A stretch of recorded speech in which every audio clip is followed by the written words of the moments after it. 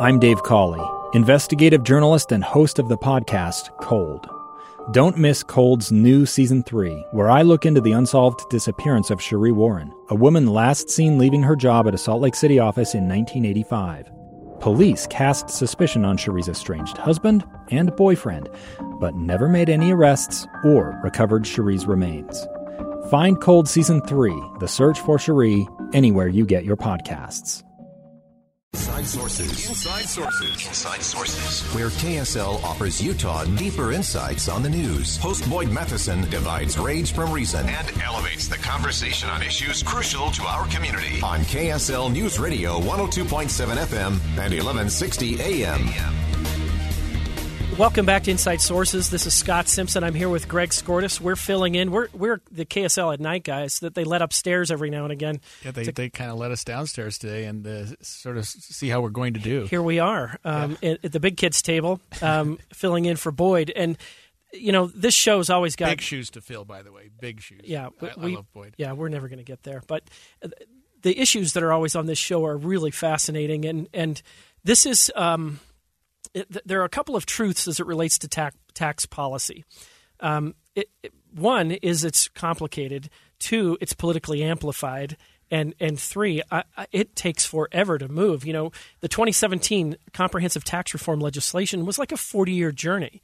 And that was just for us, you know, on our own domestic federal tax policy perspective, right? Yeah, and so now we're having a global debate about taxes, which I don't even understand. Yeah, this is super ambitious, this idea, and I think it's important because we do live in this global economy, and there needs to be some way to address equity across all of the countries and the treatment of corporate taxes that do business across all of these boundaries.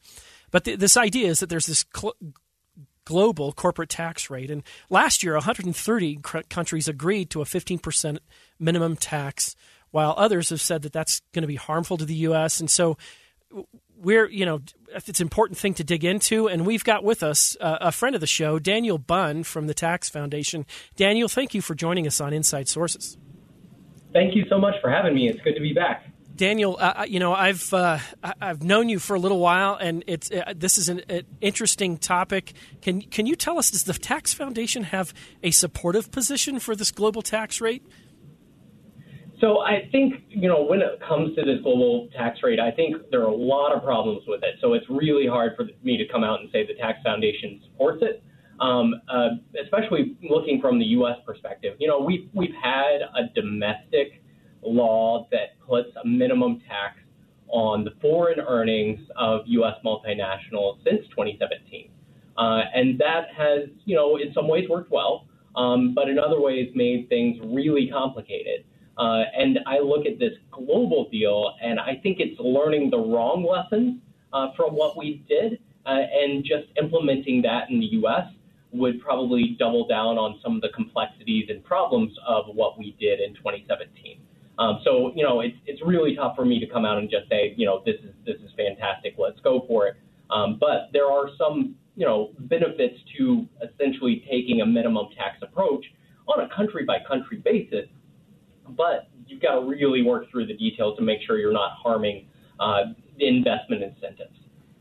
But Daniel, it seems that recognizing that 130 jurisdictions agreed last year to get together and institute a global minimum of 15% tax is a recognition that we do need to have some sort of international discussion about this instead of allowing countries to do this on a country-by-country basis. Don't you agree?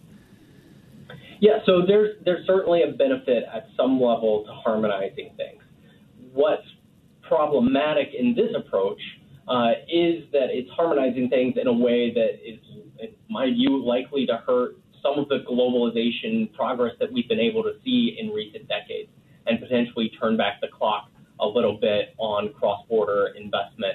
What I see, from the agreement last year and things that have progressed since then is that what was agreed to was really a template. And then as the details have begun to fill in with some of the model rules and some of the questions about how this interacts with different tax systems, is that the complexity is really exploding. So the problem generally is that you have a lot of national tax codes that don't necessarily mesh well with these new rules. So you're just going to slap the new rules on top of things and just add to the complexity.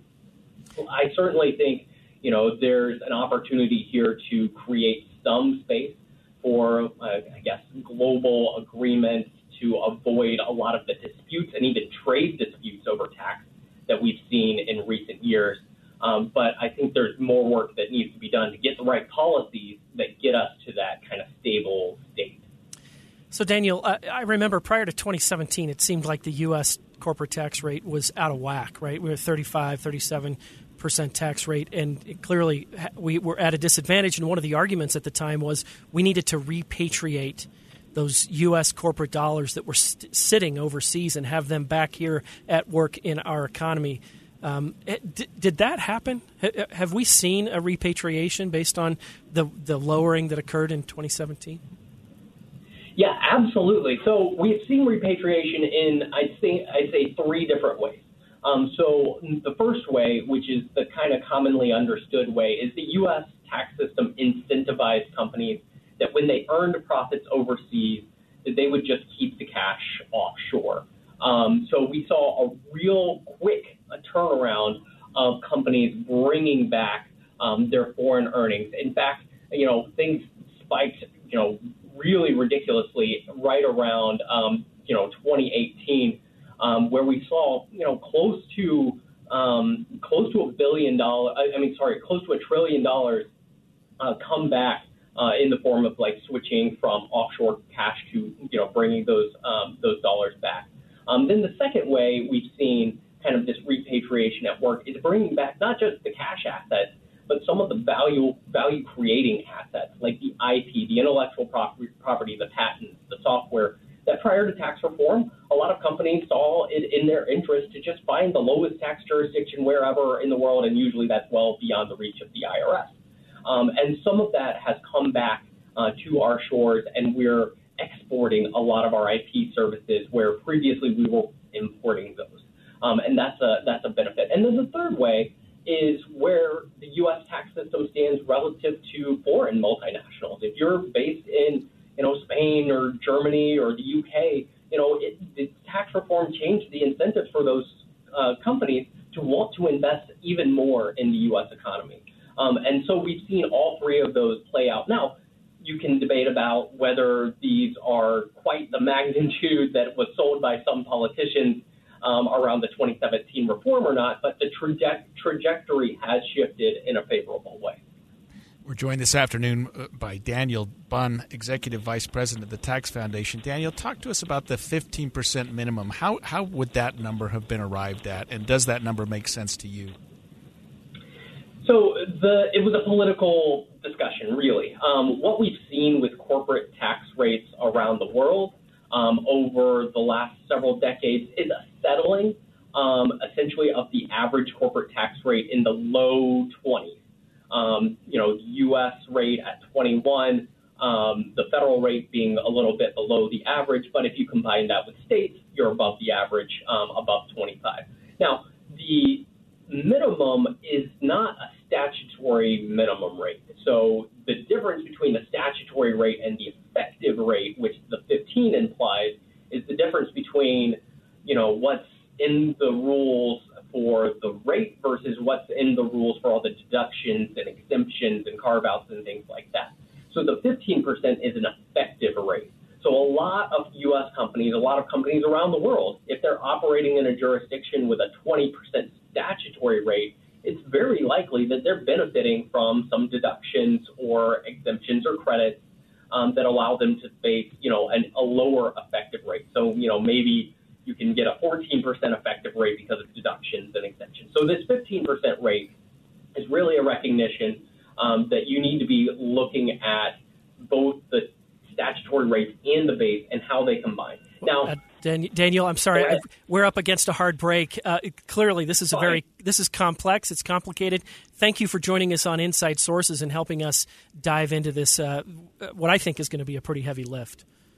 Yeah, absolutely. Absolutely. Thank you for having me. Thank you so much, Daniel. Has your flight been delayed dramatically or canceled recently? Or has the price gone up by ridiculous? 50%? I just booked a flight, and it came with a loan application. Right. Secretary Pete Buttigieg is meeting with the airline carriers today to discuss what's going on. And Justin Finch from ABC News will join us after the break.